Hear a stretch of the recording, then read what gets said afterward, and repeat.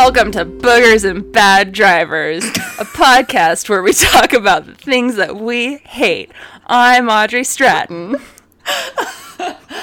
I'm Carmen Thorley. Okay. Oh, it's really... Alright, maybe I should have given you a heads up about that. If you want to do it again, I just wasn't expecting it. No, let's just keep on going forward. Okay. No, but seriously, we have this podcast that we created because there are a lot of things that we love, and we just want to, bring some brightness and goodness to the world. Positivity. And we want to talk about the things that we like, and we want other people to like it. But as we've been researching the things that we like, and as we've talked about them, we've come to realize that there are things that we actually don't like, and we just need to get it off of our chests every once in a while. Yeah, it's not good to let things build up and just fester. So every once in a while, we've decided we're going to do an episode called Boogers and Bad Drivers. And it's going to be about things that we don't like. For example, I don't like boogers or bad drivers. Yeah, well, I mean, that's where the title comes from. There you go. Yeah. So we're going to start out with a little lightning round rather than doing a full potpourri episode, because I have something prepared. Okay. But I wanted us... Do you feel okay with doing a lightning round of things that we just don't like? Yes. Do a little bit of potpourri? Okay. Let's watch the time now, and 5 minutes from now I'm going to go ahead and segue into the thing that I want to talk about. Cool. I'm going to start off by saying I don't like whiny songs about the woman who is walking away. Oh. Where are the songs from the point of view of the woman walking away? She's walking away for a reason. It's not because he was perfect and completely nice and good to her. There's something there. There's something, and we're hearing it from the whiny. Right. I want to know why she's walking away point of view. Right. That's a good one. I hate that too. I hate wooden banisters. And let me just explain. What? In my parents' house where I grew up, we have a deck that goes into our backyard, and I would always go outside and play in the backyard and run down the stairs and slide my hand on this wooden banister that wasn't completely finished. It was kind of splintering and falling apart, and I received a very traumatizing splinter in my hand, and so I can't hold wooden banisters. I don't even care if it's polished. I can't hold wooden banisters anymore. I hate them. Oh man. It's very specific, but it's real. It's real. Yeah. I want to know why bulk sugar smells like poo. I hate it. Oh my gosh. Doesn't something that tastes, shouldn't it smell as good as it tastes? It doesn't make any sense. You would think. Even a little handful of sugar doesn't smell like the big buckets of sugar that we had at the bakery. Mm-hmm. They're gnarly. Yeah. And I think that it's probably something that only bakers probably or cooks know. But sugar in bulk smells like poo. Does. It's really bizarre. Whenever we have to top off our bins and we have to take those big 50-pound bags of sugar, it's awful. Yeah, it just wafts right up into your face. It's bad. Ugh. Okay. I hate line cutting. And I'm not even a staunch... I don't think this is uncommon, but I know that there are some people that just don't care, but I don't follow a lot of rules to a T, but this one I am so I have my convictions about this one. It is not okay. Yeah, I agree with you. I think I'm finally growing up and getting to the point where I might, in the next 2 or 3 times that it happens to me, I might call someone out for it. Maybe. I am getting so I am close. not aggressive or assertive enough to call someone out for it, but if it happens to me... You should be able to do that without being scared. I think the worst thing that could happen is that they just kind of laugh at you and just stay there, which would suck, but... Man, yeah. I'm kind of getting to that point too, where I just want to say, hey, yeah, it just... Excuse me, but I was in front of you. I'm going to move in front of you now. I'm going to cut in front of you like you did. Okay, cool. Yeah. Now everything is right again. No, it's part of the social contract. It's the unspoken, unwritten words. Wait your turn. Living as a civilized member of society. It's kind of I guess I will count this as my next one. People who don't put their shopping carts in the shopping cart stalls not that hard. After they've taken their groceries out to their car. Why? That's hitting cars. It's just... And, yeah. And Nick and I have this joke because we shop at Winco, and Winco is great at having those corrals like every 5th parking spot. So you don't even have to walk very far. The maximum distance away you are from the closest one is like 3 cars. And so we have this ongoing joke where if he's driving and I have to take the car back to the corral, I'll come back and I'll be like, I'm so glad you didn't leave without me. And he's like, I almost forgot that you were with me. It just took so much time and I forgot why I was waiting here. Oh, that's excellent. I hate green beans. And I'm not a not a child that just hates green things. Broccoli is one of my favorite food in the world, no lie. I love broccoli, I love spinach, but there is something about not only the taste of green beans, but the texture. Okay, there's 2 types of green beans that I particularly hate. The canned green beans, which I had growing up, which are super, they give you your nutrition. They're really easy to prepare and stuff. So I understand why my mom used them, but they made me gag. Like, she had to do the whole, okay, well, you're 5 years old, so eat 5 more big spoonfuls. It was my Everest. It was so difficult. And then there's the kind of the freshest ones where when you bite into them, it squeaks. It squeaks against your teeth. Oh, yeah. Why does it do that? It ain't natural, man. Yeah, green beans. They're my one true enemy. I hate those women's shirts and dresses that have the mixed patterns between the torso and the sleeves. So the shirts that have the floral print torso, but then the sleeves are striped. Right. I hate those because I think that when I put clothes on, not most of the time, but some of the time I'll look at the outfit that I'm wearing and I'm thinking, if someone were to take a picture of me in this outfit today and my kids 30 years in the future are going to look back and be like, I can't believe you wore that. Because everybody does that, right? To their parents. I can't believe you styled your hair like that. I can't believe you wore that. I think there are some styles that do last. Yeah. And I think we see that with I think right now we're seeing kind of a resurgence of the 50s style. Yeah. With the really clean cut, silhouette, and you've got, kind of the wider necks and things like that. I think that this particular style is going to be so dated. I do not see this style lasting, and I already think it's ugly to begin with. Can you imagine how ugly it's going to look even 15 years in the future? Mm-hmm. It's probably 15 years worse. Oh my gosh, I don't see it lasting, and no. Yeah, it's a pretty bad one. I hate the song Mrs. Robinson, and before I continue, I want to make it clear that I love Simon and Garfunkel, and I love The Graduate. I think The Graduate's probably in my top 5 favorite movies of all time. And ironically enough, I really hate Dustin Hoffman. It's weird. I don't... Okay. Anyway, just a really, really quick story. When my parents went out of town one time, I was staying with my friend for a week, and we'd sleep in her room and, play games and go to school and have after-school snacks and stuff. And she fell asleep really fast, but I've always taken a really long time to fall asleep. She would listen to the Nutcracker on her big boom box while she was going to sleep, and she'd be out by, less than halfway through.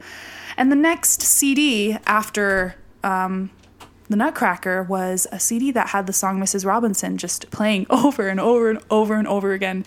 And I was already scared being in this strange place that I couldn't sleep. There was a weird pasture out the window that I was just convinced a monster was going to come out of. And in the background, I just hear that little... And now every time it comes on... I'm that terrified little girl again that just I couldn't get up to turn the boombox on. I was too scared. If I got out of bed, monsters were going to get me too. I hate that song. I hate it. Oh no.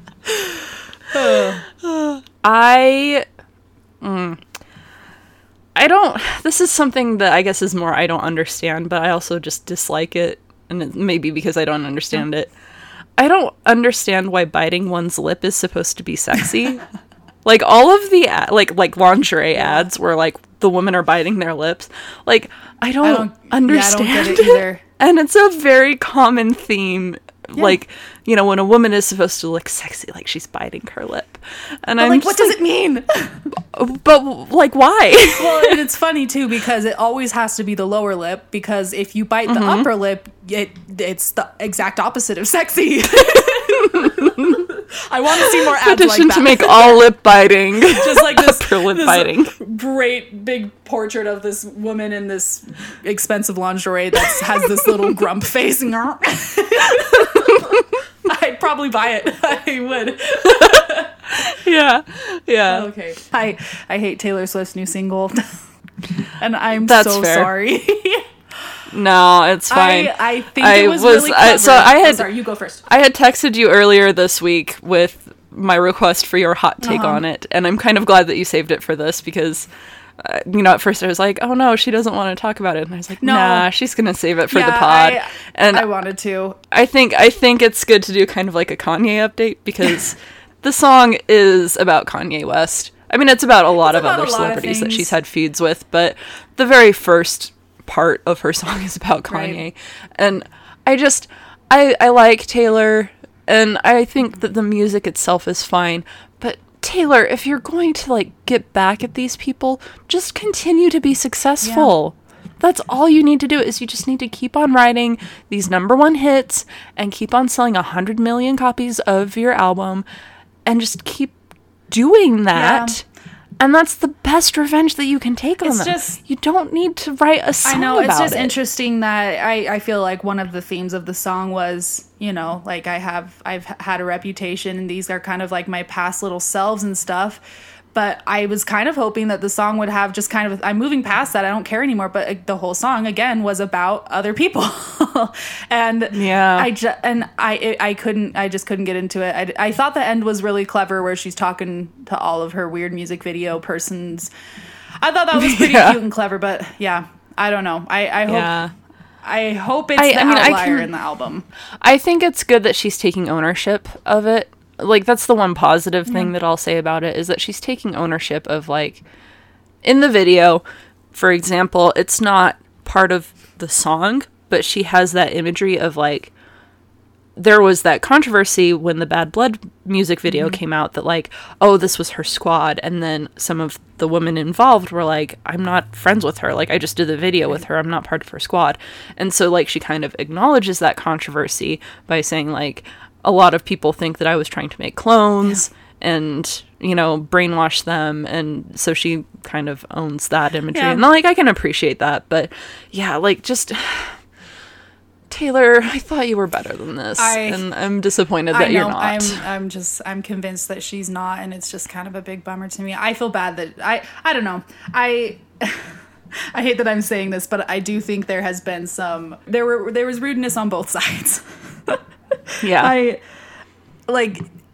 Kanye's a jerk. We know that, and he pushes Taylor, but there was a lot of things that Taylor, has done in respect of that whole Kanye Kim controversy too. That is just kind of a little damaging to her character. But I really, like you said, I really hoped that she would just kind of like stand up and move on. Yeah.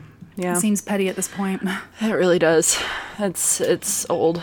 Anything else? I dislike Disney's 1991 Beauty and the Beast. Really? The cartoon one? Yes. That's weird. That's unpopular. And actually, yeah, I know, it's a super, super unpopular opinion, and this is actually going to be the main part of our episode here. Oh. And I want to establish something before people, like, turn off the podcast. Like, no, I don't have to listen to this. Okay. The hate is not for the, like, music or the animation. It's actually, like, the story itself and the way that it's told. Because I think overall it's an enjoyable movie to watch. Mm-hmm. I really do. I enjoy it. It's just, as someone who loves fairy tales, as evidenced by the second episode, our second episode, I have read a lot of versions of Beauty and the Beast, and I've watched a lot of versions of Beauty and the Beast. It is easily, I'm going to call it the second most popular fairy tale to ever be told, and this is just after Cinderella. Oh, yeah, I was about to ask. Yeah, the first one is definitely Cinderella. Yeah. But, oh boy. Like, so, like, what did they tell the story wrong, or did they leave out key elements or something? Like, what's... They changed some of the key elements to the point where it's, like, just not true to the original story at all. So And what is the original story? The original story, if we really want to get technical, I think we do. really want to get technical with it, the original story is actually the tale of Cupid and Psyche. Oh, from mythology. Yeah, Greek mythology. Greek mythology. Mm-hmm. That's weird. Yeah. Oh, I guess it makes sense, though. Yeah, because, like, the story of a woman falling in love with a beastly man and then finding out that he's a prince is actually a story that's been told many, many times throughout history. Many times. Cupid and Psyche is perhaps, like, the most popular and also earliest written record of that story. But, you know, I'm sure that there are historians that would say, like, well, no, if you go back further. I'm going to start with Cupid and Psyche, though. Awesome. So for those who are not familiar with the story of Cupid and Psyche, I'm going to try and keep this to, like, a 30-second, like, minute and a half. Yeah. Give yourself enough time. I'm not good at really summarizing these. You can only, you know, dilute things so much. You have to give all the information. Right. The story starts with a king and queen who had 3 daughters that were all very, very beautiful, but the youngest, Psyche, was the most beautiful by far. She was so beautiful, in fact, that people were starting to worship her instead of Venus. Now, if you know anything about Greek gods and goddesses, they are nasty, short-tempered, jealous, and vengeful, and jealous. Super, super jealous. So yeah, Venus was not very happy about this, and she wanted to curse Psyche as a result. She asks Cupid to set up Psyche with a monster. You know, shoot your arrows, do your thing with, you know, Psyche and a monster. Cupid instead decides to scratch himself with one of his arrows, and he falls madly in love with Psyche. Meanwhile, down on Earth, the king is very concerned that his youngest hasn't been able to find love yet. He goes to an oracle who tells him that Psyche is fated to fall in love with the most horrific monster imaginable. Psyche, ever the loyal and obedient daughter, allows herself to be dressed up and taken to the peak of a rocky crag, and the west wind takes her away. Just, like, whisks her off. That's magical. It is. It's very... If it weren't so horrifying. Yeah. She then finds herself in a beautiful palace, except she's all alone. With the exception of a disembodied voice that helps her out. Like, hey, you're here, you're safe, you're good. That night, her husband finds her and makes her his lover in the dark. So she can't see who her husband is at all. She assumes that her husband is an awful monster, as that is what the oracle said, but she eventually does fall in love with him. So the story goes on from there for quite a while, but the first act is obviously the most important one when it comes to talking about the version of Beauty and the Beast that we are familiar with now, which was written by a woman named Villeneuve. There's been a lot of similar stories from all around the world, like between the Greek fairy tale and the French novella, that for the interest of time, I'm just going to skip over those. Okay. I'm just going to acknowledge that they exist. All right, awesome. The modern story of Beauty and the Beast was written in the early 1700s by a woman named Madame Gabrielle Suzanne Barbeau de Villeneuve. Wow. Very French. Yeah, it's beautiful. She was... Thanks. You just aced that pronunciation. Oh, thanks. I don't think I actually did, but I appreciate the compliment. Okay, thank you. And I'm actually going to go into her biography just a little bit because there are some things that happen in her life that very clearly influence her story. And it's really, really interesting to know these things. Awesome. She was born in Paris in the year 1685, and she was born to a powerful family, but not to royalty. She was married off in an arranged marriage at the age of 21, and for all intents and purposes, it wasn't a particularly happy marriage, but it didn't last long, as her husband actually died 5 years later. Oh, dear. So, I mean, on the one hand, like, boo, arranged marriage, unhappy marriage, but on the other hand, like... There you go. Well, it didn't last too long. Shortly after that, she ran out of her family's fortune, and she had to find work for herself. This is another fact that clearly shows up as an important influence in her novella. So she started writing in the 1730s, which I actually find very encouraging. Because if the author of one of the most famous stories of all time didn't even start publishing works until she was 50... Oh, yeah. There's still hope for me. There's still hope for a lot of people. Don't forget to accomplish your dreams, people. Write that book. Yeah, Follow the regardless of French age. lady. I can't Go remember for her it. name.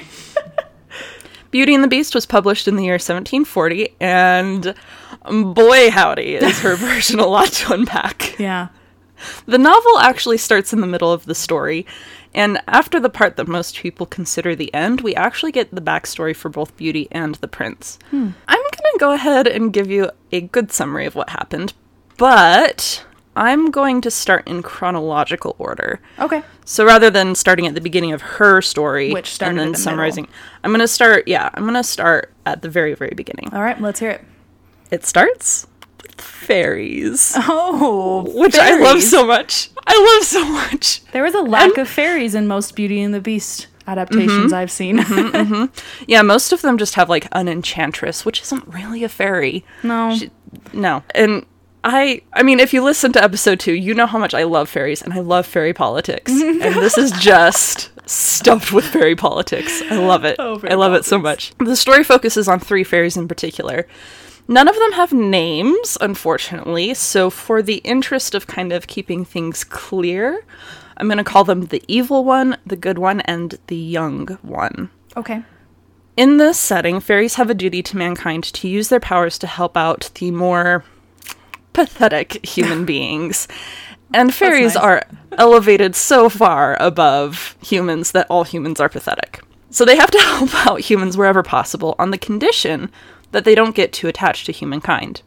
The young fairy is very foolish, and while she's on a beautiful island kingdom to test the goodness of men, and specifically the king, she ends up falling in love with him, and he falls in love with her. They get married, and they have a beautiful baby girl. Despite her disguise and efforts, the fairy council finds out that she's kind of tied herself down to one place, neglecting her duties as a fairy to help all of mankind, and they take her back to the kingdom of the fairies and imprison her for her crime.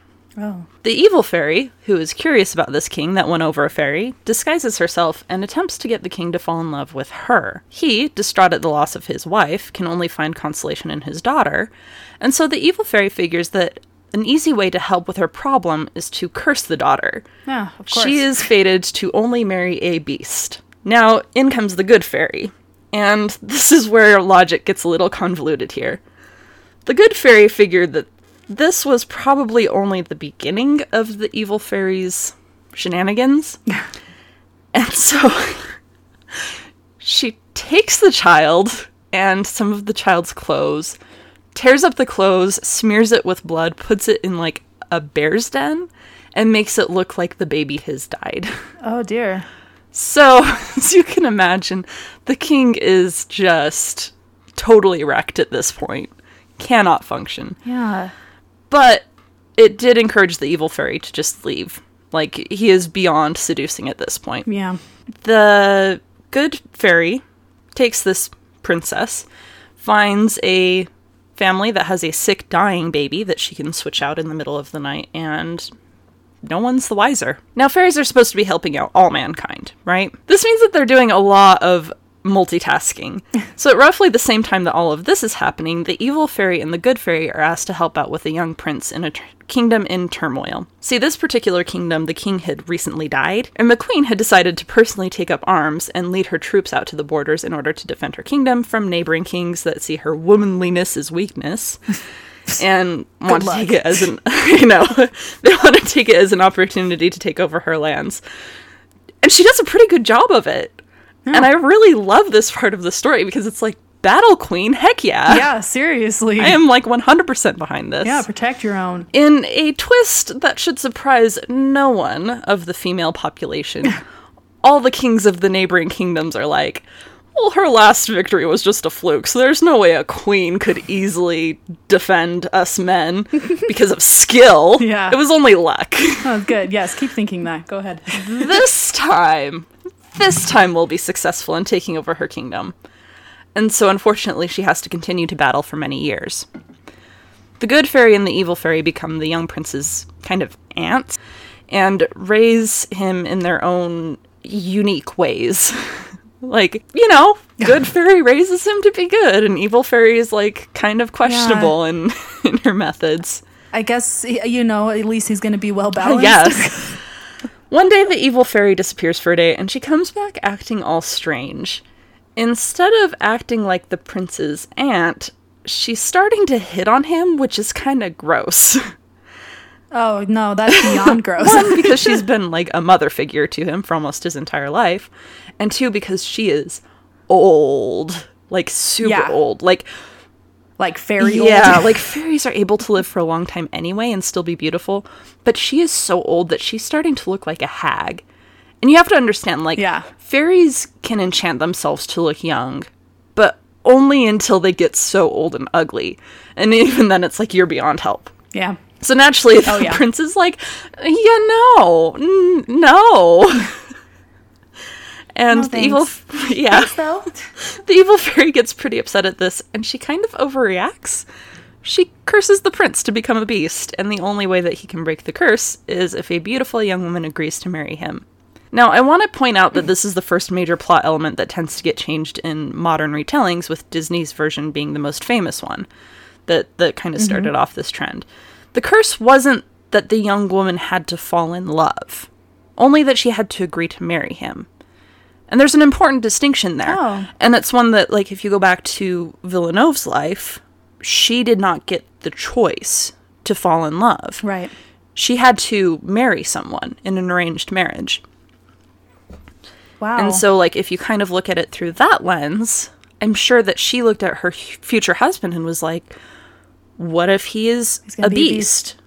Or maybe, hopefully, he'll turn out to be better than It's very unknown. And so characterizing this big unknown, like, physically speaking, as a beast, I think is a really interesting take on arranged marriage. Yeah. And actually, going back into the story, had it been the former, where she had to fall in love with him, it actually would have been a fairly easy task for the prince. Because despite the fact that the evil fairy had co-raised him, and he could have been an absolutely horrid person, he instead took from his mother and the good fairy and ended up a very good-natured, charming young man. He could have easily won over a young woman if he was allowed to use his words. So part of the curse was that if he ever said anything to charm the young woman, the curse would be permanent. He would not have the chance to break the curse at all, and he would be a beast forever. That doesn't make any sense. That's not fair. No, it's not. She's an evil fairy. It doesn't have to be fair. I want her to have her comeuppance. The evil fairy then, playing the game. runs off to go finish throwing her tantrum somewhere else. And that's the last that we see of her for a good long while. This is all taking place in, like, a chateau in the countryside, which is convenient because the people of this country know that the prince is not in the main palace while his mother is away at battle. So, that plot hole is closed up there. The only issue at that point is the servants at the chateau. You can't have them running away. So the good fairy comes in and turns them all to stone. Yeah, so she's a really good fairy. Yeah, she is. I don't know. I'm inclined to trust her because of her name, but that sounds kind of strange to me. But she is called the Good Fairy, so I guess it's no, and good. she sets a few enchantments here and there to make sure that the prince is still comfortable because, like, can't live without servants, right? Yeah, I suppose that's true. Stone, though. Stone is a worse fate than Candlestick. I think so, too. Yeah, I think that's one, like, courtesy that Disney gives to the curse. Yeah, I'm sure that's the Good first Fairy of many. Also happens to know of a young woman who is cursed to marry a beast. Convenient. Yeah, very convenient. So she sets up a plot to get the young woman she rescued years ago to meet up with the beastly prince. The family that she had given the baby princess to had recently fallen on hard times. Their mother is dead, and their father's shipping business has gone under. The young woman and her 6 brothers and 5 sisters and father move out to the country to become farmers. Did you know that Beauty had siblings, and not just 1 or 2, but lots? No, Yeah. It was never talked about. Is that supposed to kind of be implied in the movies, or did they just completely drop them? No. Her family over time just shrinks and shrinks and shrinks. And, like, the first step of shrinking I can understand, because 6 brothers and 5 sisters is a lot. Redonkulous. Yeah. So is it kind of like is it a fairy tale trope, or is it a Disney trope to have, like, missing parents, Disney. or a kind of a 100% a Disney trope. Yeah. Yeah, because in this is kind of sidestepping into just generic fairy tale tropes. It's actually more important to have parents there because they can cause issues. And they can actually step in as some of the, like, obstacles that the protagonist has to overcome. Disney has kind of changed that into more, we want classic villains and we want tragedy to happen, and we just really want to put our protagonist through the ringer, which I think is actually much more uninteresting than having a parent that... Well, it's kind of, it's contrived emotions, right? Like, I don't know, I think I wouldn't say it's more realistic if you just kind of had the family issues, or, you know, or the family is kind of where the evil or the villain comes from or something like that. But it's easy when it's just kind of like this strange villain, you know, that just kind of comes out of nowhere. But I think havoc. It is more realistic to have problems coming from family. If you think about, I mean, I'm thinking about some of the friends that I've talked to about their personal issues over the last couple of years, and 90% of those issues have come about because of family and parents wanting something different for them than they want, or parents just kind of generally being buttheads, or, you know, siblings. It's real. It's happening. It's still happening. And it happens. It's relatable. It happens until, you know, you're an adult. It happens when you have grandkids. You know, I'm looking, I've known people who have children who are graduated and their children have children. And I can see this dynamic between, like, hey, mom, like, don't tell me how to parent my children, you know? And so it happens till, you know, for a person's entire life. So, yeah, like, it's actually really important that she has siblings in this because it's her sisters that cause some of the problems later on in the story. Her brothers loved her very much. She was very optimistic through these hard times, and she would sing to them while they worked out in the fields, and she was obviously very beautiful, so they got a lot of people coming to them, like, wanting to help out and just, like, giving them stuff. And that sounds a little, like, exploitative, but, you know, if you're on hard times, you take what you can get. What you can get. Beauty actually doesn't really have a name. Beauty is her nickname given to her by the villagers. So it's kind of, I don't know. Nobody really has names in the tale. There's always just, like, the noble fairy and the young fairy or the fairy sister. Yeah, like, there's no names. So I guess that's kind of it's weird, but it's kind of a fun aesthetic too. It's just kind of this far away little fairy tale. Yeah.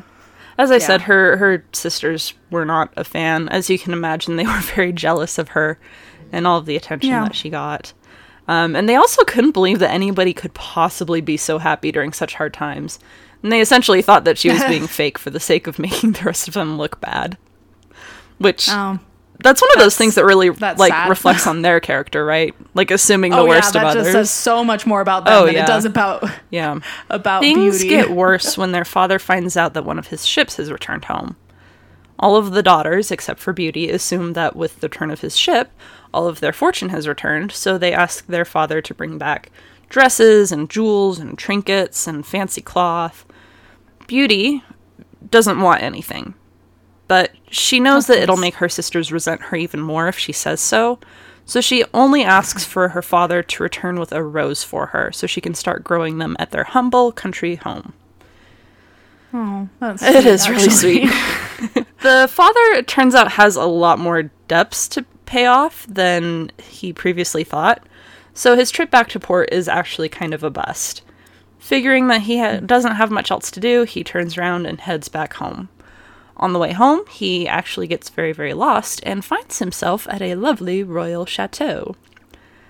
There, that sounds familiar. There, he is treated very well, even though he doesn't see a single soul. He rests, he eats, and is given many gifts to take back with him. On his way out, he sees a rose garden and remembers his promise to Beauty, and he takes one. He hears this deafening roar, and he's surprised by the beast, who accuses him of being ungrateful for the generosity shown to him. The beast demands that he come back in 30 days to atone for his crime. Turns out this was actually a ruse set up by the good fairy. What? Yeah, Of course she it knew is. that Beauty would want a rose.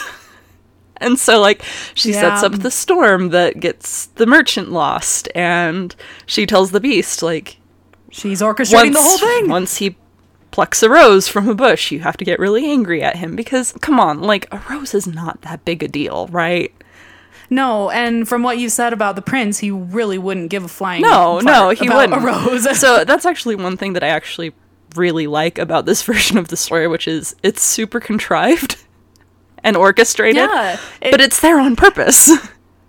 Yeah, I know. And, you know, I was actually, I saw the the new live action Beauty and the Beast really recently. I did end up seeing it, and the first thing I ended up saying to Michael was that it did, like, the story did feel contrived, but not for the, like, not for the right reasons. Not the, like, it's not supposed to be contrived like the fairy contriving it. It just kind of seemed like it was kind of put together. Yeah, and that's... It didn't seem like a natural Yeah, that's a story. complaint that a lot of people have had about the new movie, and I'm actually going to address it a little bit later, so... Yeah, let's sit on that for just a second and get through the rest of the story, because, oh boy, Cool. like, we've unpacked a lot now, and there's still a lot more to go through. Yeah. Let's hear Yeah, it. so the father goes back home, and he tells his family of the incident. Beauty, who is feeling like it's her fault, since she's the one that asked for the rose, tells her family that she'll be going in her father's stead. She goes, and at first she's absolutely terrified of the Beast, because, like, she doesn't know, does he want to eat her? Does he want to make her a slave? Like, she just has no idea, and she's terrified. Yeah. It turns out that he treats her with a great deal of respect, informing her that she is the new mistress of the chateau, and that the entire estate is hers to wander as she pleases. He'll stay out of her way in order to make her comfortable, and really the only thing that he asks of her is to have dinner with him every night. Which, like, she's not happy about it, but she's like, oh, okay, sure. It could Yeah. be worse. She ends up really hating dinner, though, because every night after dinner, he asks her to marry him. But she has the choice. She says no every night. Yeah. And it's not even, like, because of the way that he looks, because she's like, okay, well, he looks awful, but he's not treating me horribly.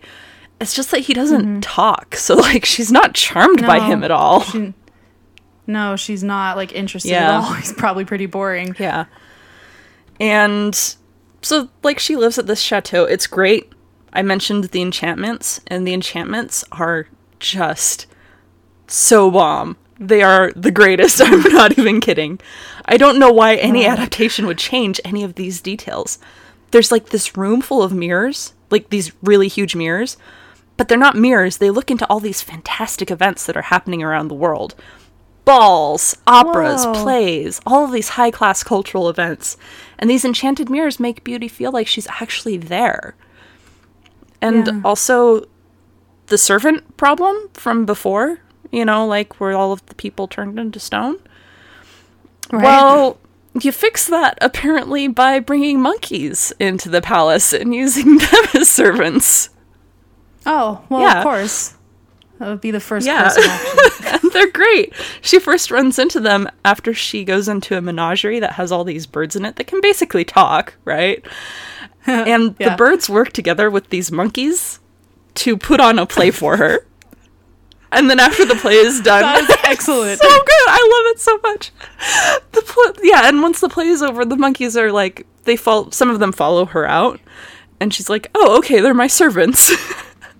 And they dress like people, and they help her out with whatever she wants, and it is just That is wonderful. so perfect. So perfect. It's so charming. At night, It sounds like yeah, it really is. And at night, things are even better because she dreams of a handsome young man that woos and charms her. And he alludes to there being something more going on than seems in the chateau, but mostly she's just falling in love with him. Yeah. Which is unfortunate because you're like, Beauty, It's a dream. come on, just put two and two together. Yeah. Yeah. It's a fairy tale. Like, you know, things just don't happen for no Right. reason. Eventually she gets bored and she wants to go back to see her family. And it's not boredom in like, oh, I'm so tired of this. It's like more of the existential boredom where she's like, I have unfinished things that I need to take care of, and I know I can't move forward with my life until these things are addressed, right? She wants to go back and see her family and just kind of let them know, like, hey, I've got monkeys, so I'm good. You know? I'm taken care of. And she kind of wants to, like, make peace with her sisters as well, and she just wants to, like, let them know, like, hey, like, things are good, right? So she goes back home. The beast allows her to go back home, I should say. He makes her promise that she'll return in 7 days, and warns her that he literally cannot live without her. She goes home, and her family's pretty happy to see her, except for her sisters, who see all of the fine clothing that she's wearing, and they become jealous. I don't know what's going to happen. They attempt to sabotage her happiness, and they trick her into staying an extra day. Because they're like, well, we're just so sad to see you go. Like, they rub onions on their faces. Please don't leave us. Can you see us cry? Age-old trick. Yeah. So on that 8th night, she has actually kind of this awful dream where the handsome young man warns her that he's pretty upset that she didn't follow her promise. And she then sees a vision of the beast, who seems to be dead in this mysterious courtyard. When she wakes up, she panics, obviously, and she runs back to the beast's palace and tries to find him. It seems impossible, and she has a difficult time of it until finally she sees that the beast, seemingly dead in the exact same place that she had seen in her dream, is there, and he's just, like, not breathing, and he's very cold. She weeps, and due to her good nature, realizes that even though she probably couldn't actually love him, she would be fine with marrying him. It doesn't seem like the worst thing, and if she's gonna be there anyway, she might as well, you know, say yes. So she tells him as much, and then bang! It seems like all of these cannons are going off at once, all around her, and once the cacophony dies down, in front of her is none other than the handsome young man in her dreams. Yay! He's so happy that she broke the curse, and she's happy that she gets to marry the man she loves, and the good fairy is just kind of glad this is all over, and the queen, you know, the battle queen, the super awesome one, she's really happy because she's like, okay, a man can finally rule, and I don't have to be a battle queen anymore. I'm tired of this. It's time for me to retire. Well, yeah, the queen actually puts up a stink. This is just a little detail. She puts up a stink at first because she's like, I don't want my prince to marry a merchant's daughter. And then the good queen is like, Oh, but what if I told you she's half fairy? And she is conniving. And the queen is like, oh, that still doesn't make her a princess. The good fairy's finally like, fine. Here's her dad, the king. And he comes, and everybody's family comes, and they have a wedding, and it's great. Wow. The end. Well, that's nice. I like that there's a lot of things that I really like about the story. It's obviously a lot, and that was just a summary of it. It's a good length novella. I think it, just depending on like how it's printed or where you buy it, it'll run 150 to like 175 pages. It does take a while to get through, not because of the length, but just because like you have to keep on stopping and like checking yourself, you know, like, okay, this is referring to this event that already happened, and this takes place in the past, and this. So was the original one in French then? Yeah. Have you tried reading it in French? No. I'd always wonder how I wonder how it would compare. No. Like I wonder if the language changes. It's something that I do plan on doing one day. I did read the first paragraph because I wanted to double check and make sure that Beauty actually had 6 brothers and 5 sisters. Wait a second. But no, other than that, I haven't attempted to. Shortly after this version was published, a woman named Jeanne-Marie Le Prince de Beaumont very, very, very heavily abridged this story and published a roughly like 15 to 20 page version of it that was a lot more kid-friendly, and it was a lot more accessible. It leaves out pretty much the entire backstory of both Beauty's heritage and also how the beast ended up cursed. It's kind of more alluded to like, I was cursed by an evil fairy, the end. Which is a bummer, because I really like the idea of this like withered old hag of a evil fairy that's like, why won't you fall in love with me? Yeah. It's that's something else. Is detail. Yeah. Yeah, like, the only fairy that makes an appearance is the good fairy, and she really only shows up in Beauty's dreams to encourage her to do the right things, like, you know, give her a little nudge in the right direction. A lot of the fun stuff about the Beast's palace is also left out, so depending on what version of an abridgment you pick up, you might find some illustrations depicting monkeys carrying around, like, Beauty's train as she wanders the castle grounds, but I would hope so. like, they're pretty much gone. Oh, yeah, man. I know, all of the fairy politics is gone, which I didn't mention this in the summary, but I really have to talk about this. This is so important. You can tell how powerful a fairy is in this world by how many times they have turned themselves into a snake. Well, how do you how do you tell? Well, that because do they that? brag about it. It takes like 1,000 years to build up like the energy or like, I don't know, the mojo or whatever to... Why a snake? I don't know. It's fairies. So Do I look like a gross. fairy? I don't know. I feel like you know a lot more about fairies than Yeah, I I do. mean, I can study them, but I can't get into their heads. I don't know why snakes. It just is so But strange. yeah, like such a specific thing to do. the young fairy hasn't turned into a snake yet, so she's not very powerful. But like the bad fairy has done it like twice now, you know, and so she's powerful, but also very old. There's like council members that are working on their 4th time of turning into a snake. Just that is so weird. it's one of those details where it's like, okay, yes, I get why it's left out of retellings because it's like totally not relevant. But I love this idea of like, I heard that she's working on her 3rd snake transformation. Oh, She is going in way too early. No way. No way she's powerful. I like this idea of gossip in the fairy world of, you know, who's... I like that, and I love the term fairy politics too. It's perfect. They're all in each other's business and stuff. Yeah, but I bring up Beaumont's version because it's very important to the history of Beauty and the Beast. It's the one that took the first step towards shaping like the Disney animated version into what it is, which is to say that it cut everything down basically to its core. Like, that is kind of the base, like, foundation, I guess. That's the foundation of where a lot of retellings start from. Not the Villeneuve version, not the one with the monkeys and the fairy politics. That's weird. But the one that's been cut down into a more kid-friendly version. It makes sense.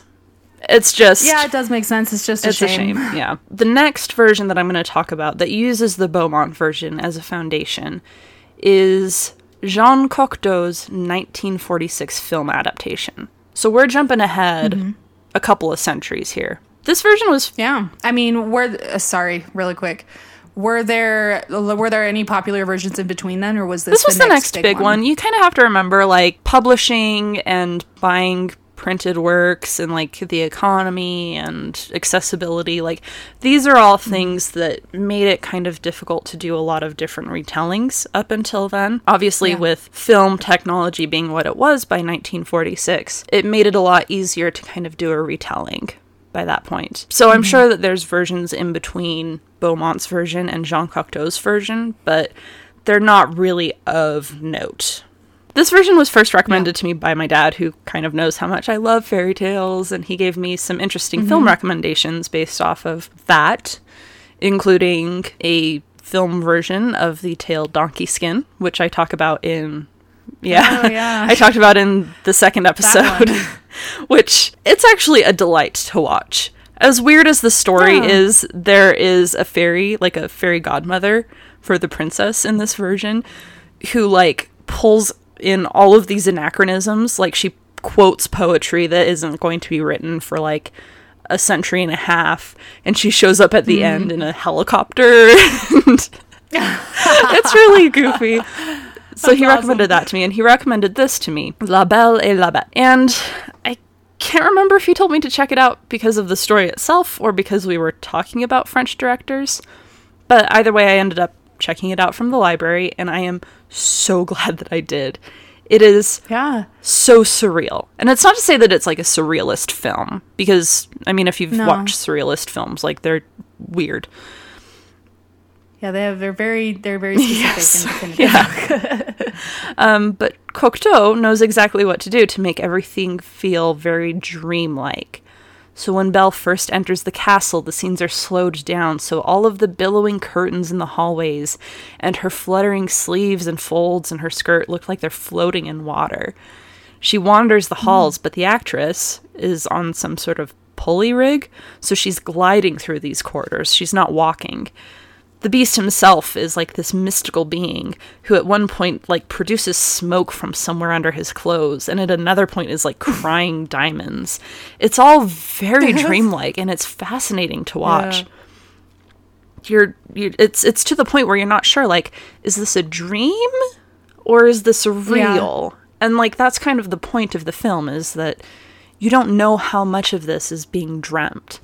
But I'm not here to talk about film theory. Okay. I am here to talk about some of the ways that Jean Cocteau fundamentally changed the way that the story of Beauty and the Beast is told. So, first of all, we start off the story after Belle's father has fallen on hard times. She has 2 sisters, not 5, and only 1 brother. Most of society has started to ignore them since they've lost their fortunes, but Belle's brother has managed to hold on to one friend, a fellow named Avenant. Avenant is notable because he is very clearly the main influence for Gaston in Disney's version. He's handsome, he's confident, and he's definitely has a thing for Belle, and he's constantly trying to get her to marry him. Now, is her name Belle in this story, in this movie? Yeah, cool. Mostly because it is a French film. I don't know if there's ever... Of course they're going to call her... Yeah, I don't know if there's ever been, like, an English dub of it. I don't know why you would want to watch an English dub of it, because you have to be paying attention to the screen enough anyway that you might as well read the subtitles. Might as well read some captions, for sure. Yeah, so it's Belle, not because, like, that's the English version of her name, but because that is the French word for beauty. Yeah. Beauty. She spurns his advances, but it's not so much because he's a jerk, and it's more because she's just a really busy lady, like trying to take care of her family, because her sisters aren't helping. They sure as heck are not. Are they the same? Yeah, they're jerks. They're massive jerks. She's the one that kind of takes care of like all of the cooking and cleaning, and she's kind of like basically a Cinderella character at this point. And so she's just like, I don't have time for a relationship. Stop this. Knock it off. Another huge influence that this movie had on pretty much every version of the story told from this point on is the way that the Beast looks. Because you have to remember, up to this point, there have not been a lot of, like, really concrete versions of the way that the Beast look. He's not really described in Villeneuve's version or in Beaumont's version. So you just kind of get this vague idea of, like, somebody who doesn't look human. Whereas in this film, he has a lot of lion-based features. He actually reminds me a lot of the way that the Cowardly Lion looks in The Wizard of Oz. Yeah. So, you know, he's got, like, proportional human features. Like, he doesn't have a really long snout or anything, but he's just kind of hairy. Right. And just kind of like a side note, I really like when I see illustrations of Beauty and the Beast that don't have a, like, very furry version of the Beast. I've seen versions of, like, a reptilian-looking version of the Beast. Yeah. Like, I mean, if they don't really describe it, you really kind of free to roam. Yeah, or like with that idea. Maybe a boar. So he has like these huge tusks like sticking out of his mouth, you know? I think that the like lion or bear version is just a little too cuddly, you know? It's a little bit. It's too easy to just be like, you know what? Aww. I could cuddle up with that. I could live with this. Yeah. Yeah, reptile, that would be hard or like avian, something with a really long beak. Like, there's nothing cuddly about a beak. Something with eyes that aren't easy to look at. Like a bird or a reptile. You know how goats have those, like, slit pupils? Oh, man. Oh, so creepy. Oof. Wow, I didn't even realize goats creeped me out until now, but you're right. It's their eyes. Yeah. So it's just interesting because, like, in Disney's animated version, like, I've read an article where the animators have talked about, like, how they wanted the head of one animal, but the snout of another, and the horns of a third, but the claws of a fourth, and, like, they just had this long list of, like, we wanted all of these features from all of these different mammals, but, like, come on, we know what's going on. It's just a bit much. It's cuddly. You're going for something that can be like fierce. You're going for something soft. Soft. You want that like can look fierce and roar, but, you know, give him puppy eyes and he looks, you know. Yeah, exactly. The cartoon beast does the puppy eye thing all the time. Yeah. So Cocteau was kind of like the first guy that really made a concrete version of that look for the beast. It's just basically a really hairy guy. Basically, like, just give him a little bit of a waxing and he'll be fine. Yeah, he'll probably be just fine. It'll be hard to maintain. Another thing that he changed that had a great impact on the way the story is told is the source of the beast's curse, where instead of being placed upon him by the wrath of a jealous fairy or an enchantress, it was his own family's fault for not believing in spirits. And as a consequence, these spirits, and this is just kind of like a general mystic thing, like the spirits placed a curse on him, and he had to wait patiently for a young woman to come along and break it for him. This opened the doors to a lot of different takes on the origin of the curse, and more often than not, it's kind of been the fault of the beast or his family that he's cursed, not because of spite from like an evil magical being, which is kind of a sticking point for me. And I'll get to it a little bit more when we get to the 1991 version. But yeah, it's just the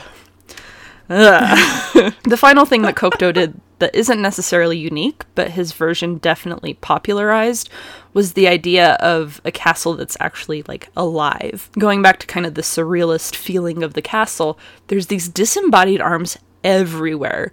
Like, you want to walk down this dark hallway? No worries, there's these arms sticking out of the walls that magically light these candelabras for you. Need to fill up your wine? Don't even think of lifting a finger. The arm sticking out of the middle of the table will do it for you. It's great. It reminds me of Willy Wonka, and Willy Wonka creeps me out. Yes. Yeah, it's very creepy. Fun little fact, there is kind of a nod to this in the live-action Disney version of Beauty and the Beast. Maurice looks up above the door, like, when he's about to enter the castle, and there's this arm that's holding a candelabra. And when I first saw it, I was like, hey! Hey, I know what that is. I know what you're doing there. I love that. It's really rewarding when you notice those kinds of things. You're like, hey, that's from that. Yeah, it's from the thing. Yeah. It's from the thing. So that, I mean, it's creepy, but I think that what Disney did kind of is a good payoff. It makes it worth it. I'm going to move on to another adaptation that we need to talk about before we get to 1991. And that is Robin McKinley's novelized version of the story, which is titled Beauty, a retelling of the story of Beauty and the Beast. I'm just going to call it Beauty because I'm not going to do that mouthful the entire time that I talk about this. My dad, when he recommended the Jean Cocteau film to me, told me that Disney's version was basically a redoing of the 1946 movie. And Dad, if you're listening, I have to respectfully disagree. Disney basically did a movie version of McKinley's book and added enough Cocteau elements to it in order to legally get away with not having to attribute anything to McKinley. I first read it when I was in like 5th grade, I think, and I didn't really pick up on those things. I reread it recently, I think it was like last October or something, and I was like, hey, Right. I see what's going on here. Fans of this story will say that it's like the definitive version of the fairy tale. And I have to admit, I agree. If you're a fan of the tale, you need to read Beauty by Robin McKinley. Like, you have to. It's just that good. The story starts out very traditionally. Beauty and her family are forced to move to the countryside due to the misfortune that fell on her father and his shipping business. In this story, however, Beauty only has 2 sisters, and they're actually all very close to each other. Beauty actually sees herself as the least attractive and least talented of the 3, and chooses to spend most of her time either reading or with her horse. Sound familiar? The story kind of continues on rather traditionally. The ship comes back, father leaves, get lost, steals the roads, Beauty goes back in her father's place. It's when she starts settling into the castle that McKinley starts to shape it into her own story and lay some of the groundwork for more modern retellings of the story. All of the servants are invisible, so it seems as though all of the furniture is moving itself around, giving it the illusion of being alive. And that's actually how her father described the castle when he came back home. He was like, everything's alive. Like, I didn't have to pull out any chairs for myself. I didn't have to do this. I didn't... You know, I didn't... And they were just invisible. The beast is not cursed to keep his charms silent. So for the second act of the book, it focuses on the developing relationship between him and Beauty. And they actually spend a lot of time with each other. At one point, he loses his temper so badly, and he's mad at himself in this particular scene, and kind of mad with his curse. But he does lose his temper, and he loses it so badly that the servants are honestly very concerned for his well-being and his health. And his temper is kind of a relatively new addition to the story, or retellings of the story. This is kind of the first major point where it's like, Beast has a temper. He shows her the library, which is bigger than she could possibly imagine. And she initially doesn't believe that the world even has that many books published, which the Beast reveals that the library is enchanted and has books from the future.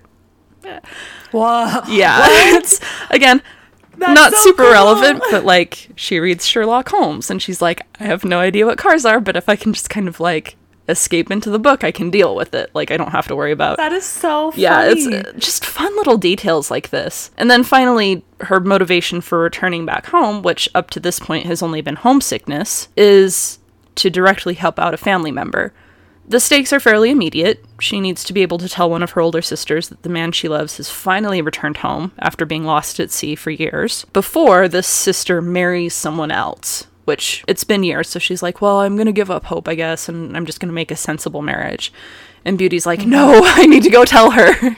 Because, you know, Beauty knows because of enchanted mirrors and whatnot. So listening to all these characteristics, it becomes really super obvious that at least a couple of the people who worked on the story for Disney's animated feature had read the book and took a whole lot from it. So now to 1991. But they didn't take enough, did they? Disney's animated version of Beauty and the Beast. Again, I want to reiterate, it's not the animation, it's not the music, it's just the way that they decided to tell the story, I think was just, it changed so much that it made it the least engaging version of the story. Yeah. And I know... they, like, didn't have those charming details in it. And like, the furniture being alive is pretty cute and fun, but man, I'd trade those for servant monkeys. Sure. And there's, like, obvious, like, kidification, I guess is the word I'm going to use, where you can't really have just monkeys when you can instead have the talking sidekicks. Yeah. Like, gotta have the talking sidekicks. It is. In the formula. It's the Disney formula. And Disney had to make a lot of changes to the story because of being in the middle of the Disney Renaissance.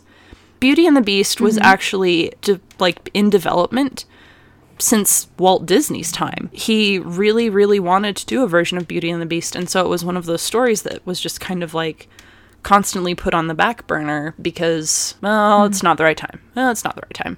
Right. But with The Little Mermaid, finally the studio was like, yes, now is the right time. Originally it wasn't going to be a musical, but they looked at The Little Mermaid and they were like, we definitely have to make this a musical.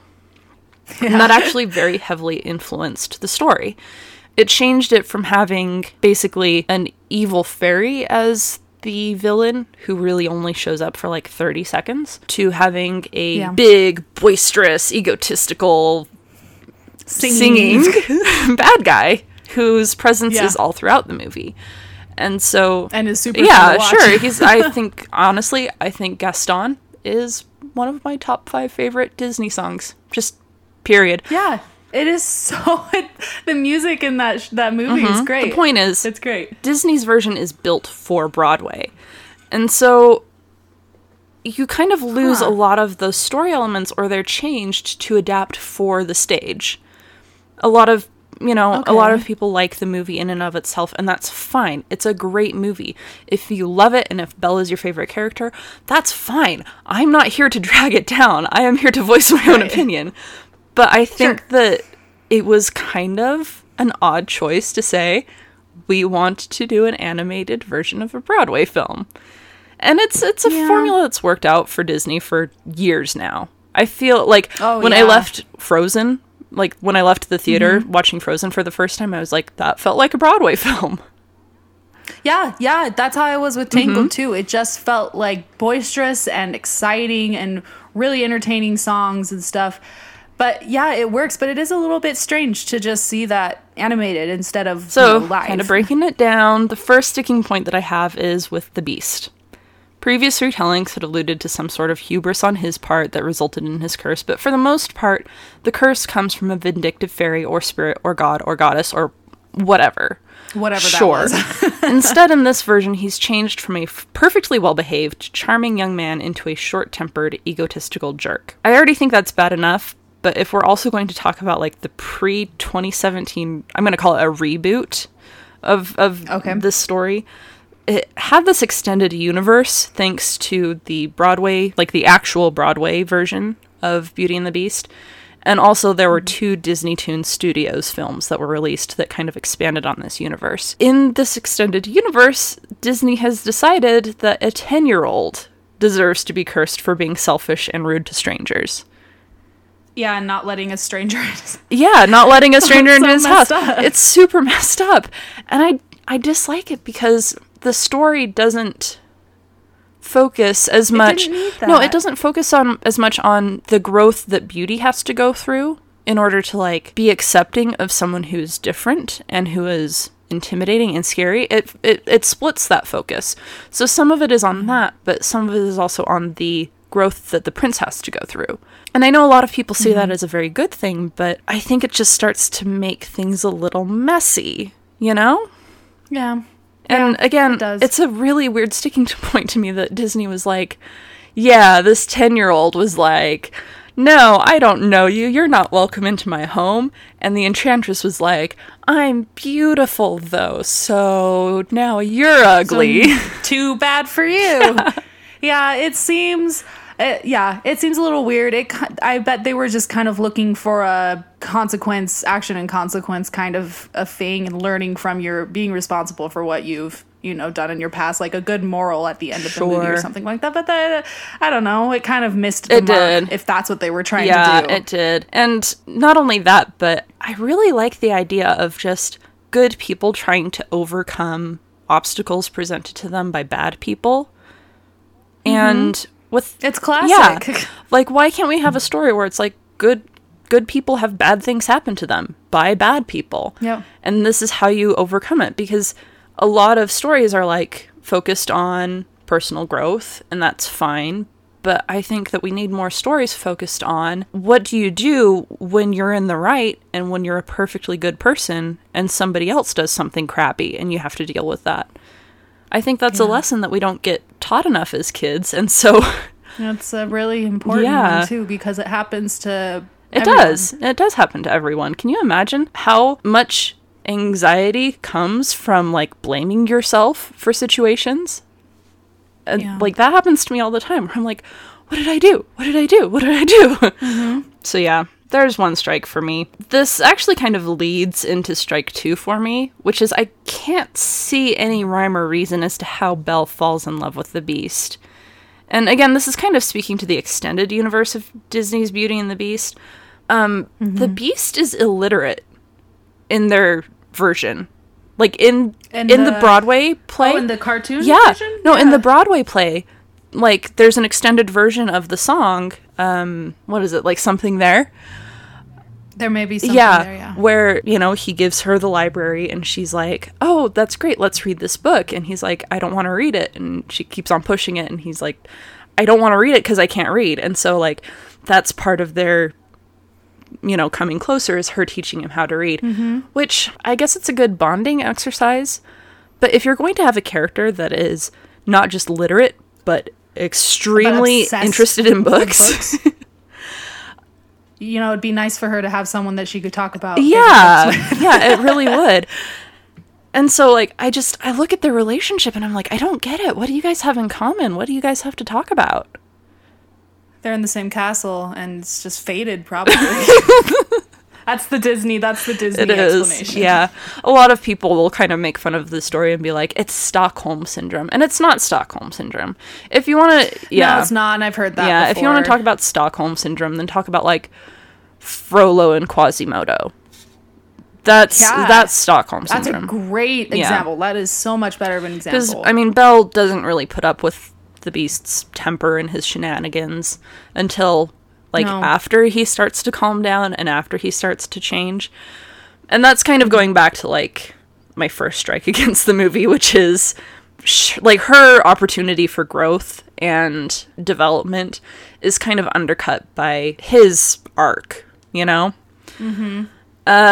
another strike that I have against the film, and this ties into his temper, is the fact that she is treated like crap.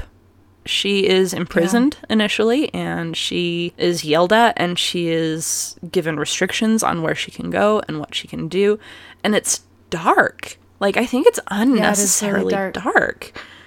It's really ugly. There's like no...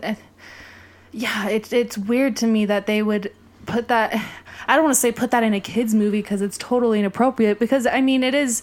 I don't know. It's important, I guess, to learn about, you know, the dynamics of relationships and stuff like that. But I mean, when the original story was, I think, a lot more interesting and a lot less kind of a contrived situation, and it didn't involve, you know, an abusive relationship. Yeah. And if you look at it, again, going way back to Villeneuve's personal situation, and if you look at it as a metaphor for how to deal with arranged marriages, all of a sudden it takes a really super dark turn where you're like, oh, geez. like she's stuck here. She's actually imprisoned. Like, she's being abused. Really it's dark.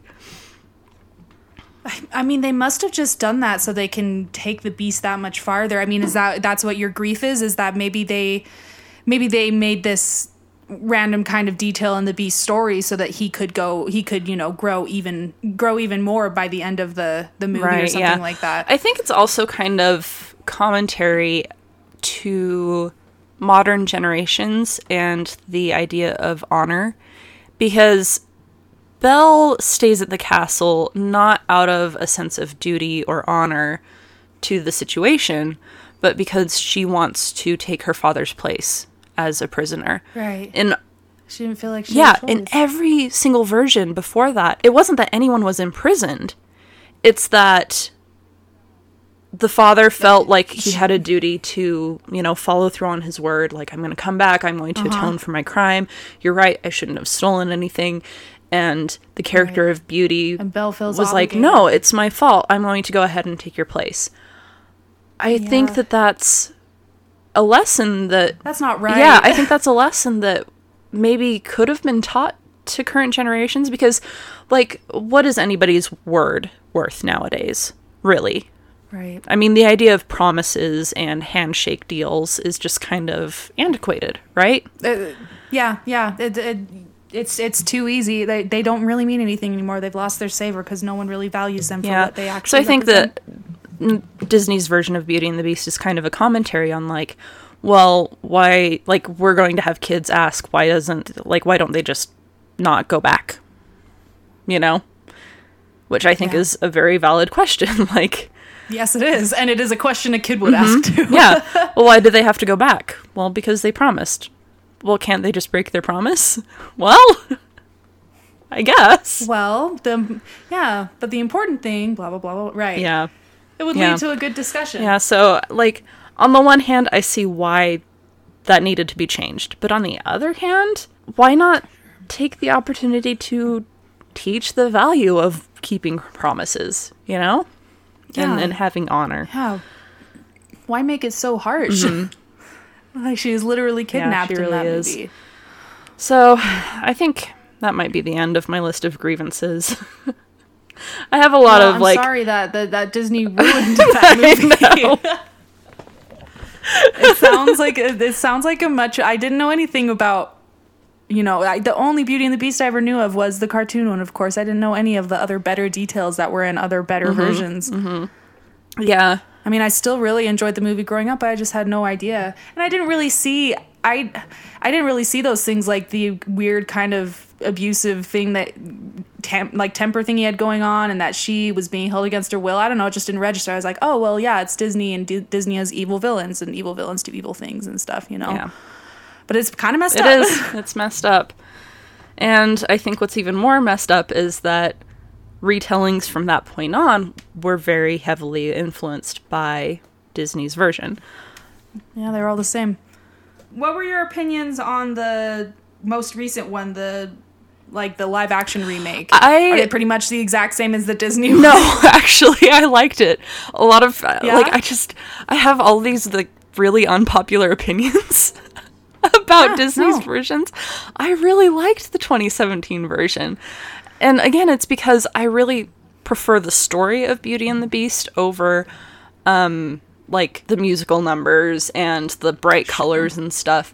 And so a lot of the things that made the animated version work are kind of gone from this version. Like you mentioned, it felt like a lot of things were just kind of cut and pasted together. Yeah. And like I get that. I'm not saying it is a good film with like a capital F. It was enjoyable. I think it's called like Frisian or something. It's a Reddit sub, and it's like where you post like the feeling that you get when you get goosebumps when you hear a really good song or something like that. I had Frisian all throughout the BR guest one because it was just so magnificent. It was really good. I don't even like Beauty and the Beast. I don't even like musicals, but I cannot help but just be so excited that everyone's just partying and singing and. It's so grand. That movie was really, really colorful. It was almost as if I was still watching the cartoon, but it was with just, I mean, so much of it was CGI, but still, like, even with Emma Watson on screen, the way she moved and the screenshots and the way they cut away, it seemed like it was still a cartoon. It was really weird. Yeah. It was kind of odd in the aesthetic, but I liked it because when you're talking about a fairy tale, like, I think it's really hard to pull off the like realistic fairy tale.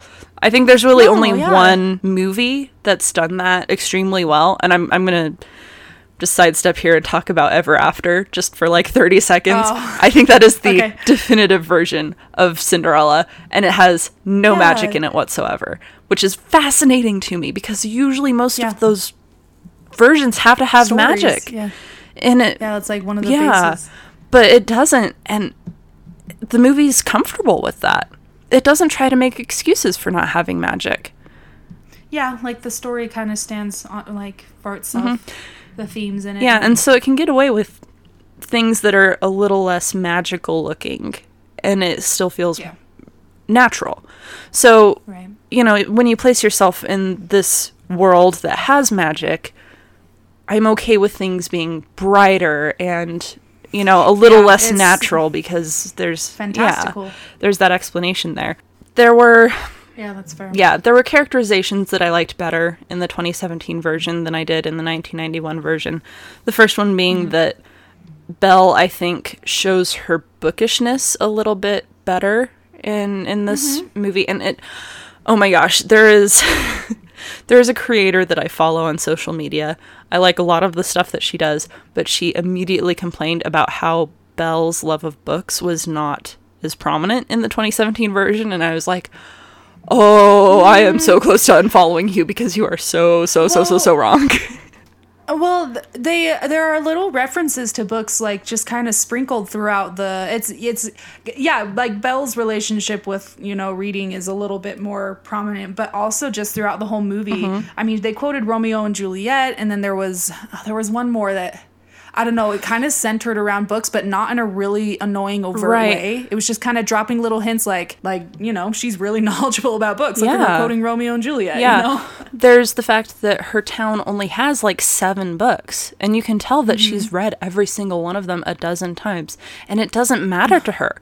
Because she loves books and she wants loves to get lost reading. Somewhere. Yeah. There's the fact that she tries to teach a little girl how to read. She wants to spread the love to children. Yeah. And yeah, like you said, like they quote Romeo and Juliet to each other.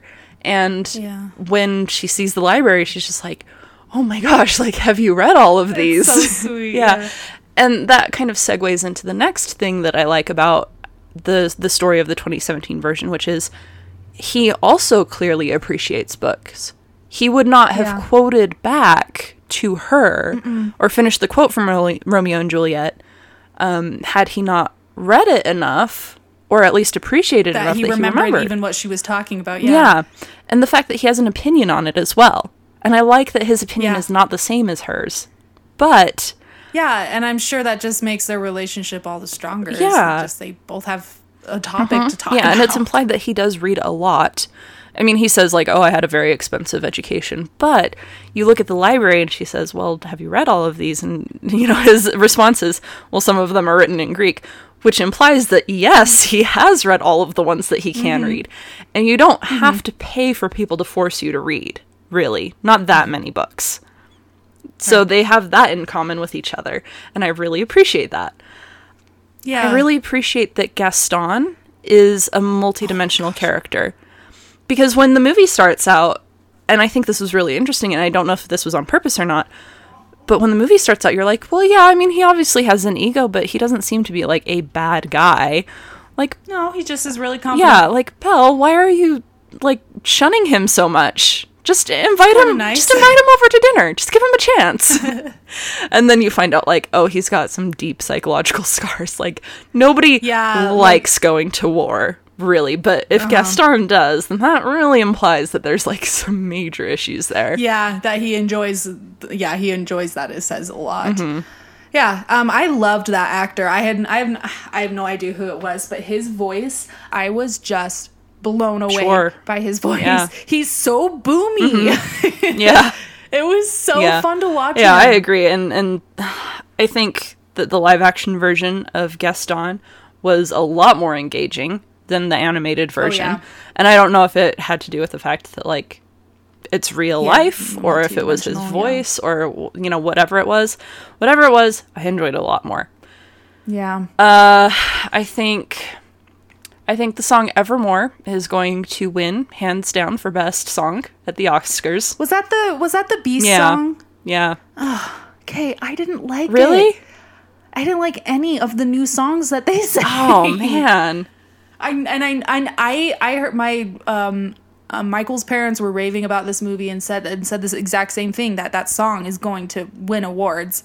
So I was like, I don't know, maybe I wasn't in the right mindset. Maybe it really is good, but I just wasn't impressed. You know, it took me a couple of listens, honestly. So, like, maybe just give it a couple of listens. Listen to the Josh Groban version, and I know your opinion on Josh Groban, and I have shared that opinion. And honestly, after I had listened to it a couple of times, I was like, I hate that I have to admit that I like this. It's good. It is good. He's talented. And Josh Groban was exactly the right person to do the cover of that song. Exactly. Yeah. Yeah, Josh Groban's voice is the one that gives me goosebumps too, involuntarily. Yeah. I'm just like, yeah. You know, I don't like this type of music, and I'm not crazy about his voice, but man, he really does. He really is very talented. Yeah, he really is.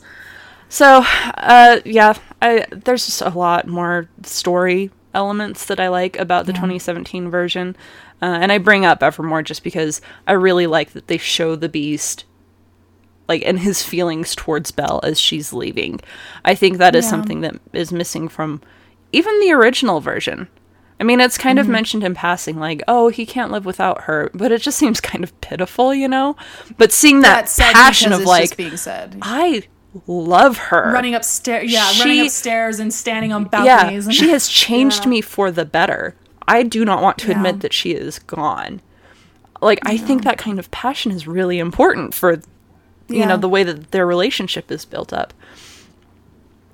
I like the shout outs to the originals and a lot of the retellings. Like I said, I like that Jean Cocteau had a cute little shout out with the arm there. I don't know if you noticed this, but the name of the village that they live in is Villeneuve, which is that's really sweet too. A nice shout out to the original author. Yeah, it's really rewarding for people who are super familiar with the story. Yeah. Just like, hey. Yeah. That is really cool. And I noticed, too, one of the parts that kind of just really creeped me out for some reason. I remember in the cartoon when they're singing Be Our Guest, right when he says the first Be Our Guest, it does a really close-up of Lumiere's face. And it's just kind of eventually zooms out, but it did that exact same kind of scene thing in the new one, and being that close to Lumiere's weird metal human face was so unnerving. Yeah. They all kind of creeped me out, especially Mrs. Potts. Like, it's not even a real mouth on her face. It's a painted mouth. And how is she? I know it's magic. It's magic. Yeah. That's the explanation. I like that though. I like that though, because if you were in that situation, you would be creeped out. Yeah, exactly. By talking housewares. Yeah, that's a good point. So I think that's a good thing, honestly. So, yeah. I don't know. I think as far as, like, a Boogers and Bad Drivers episode goes, like, it's not that I hate the 1991 version of Beauty and the Beast. But it sure does rank pretty far down on my list of adaptations of the story. Yeah. And it kind of irritates me that so many people are like, oh, it's the greatest Disney movie ever made. And I'm like, is it really though? It's it's got to be like a fanatic thing. It wasn't not fanatic, but wasn't Beauty and the Beast it was the first movie to use like that different animation style, so it was pretty like groundbreaking at that time. And the music too, I think, is what also sealed the deal. It's the greatest Disney movie. But I agree with you. I don't believe it. I don't think it is. And especially from what I've learned from what it's left out, it clearly could have been a lot cooler. Talking monkeys, man. It's a great Broadway show. It is not a great kids movie. I think what I'll say. I'd agree with that. So thank you for indulging me on my hate rant here of for sure. Beauty and the Beast. I heard a while ago about how much you disliked it, and I've been curious ever since. But I'm glad you saved it all for now, because I'm just so pleasantly surprised by how right you are. Yes. You've swayed me. You've convinced me. Good. That's all I was hoping to do. Yeah. So that'll do it for us, folks. Thanks for listening in. I'm Audrey Stratton. I'm Carmen And this Thorley. has been Kitten Whiskers and Kanye. See ya. I do that every time. I feel like I have to say bye. And I did that in the last one too. And we both just start cracking up because I was like, see you next time. What the hell? Why did you say that? It's so creepy.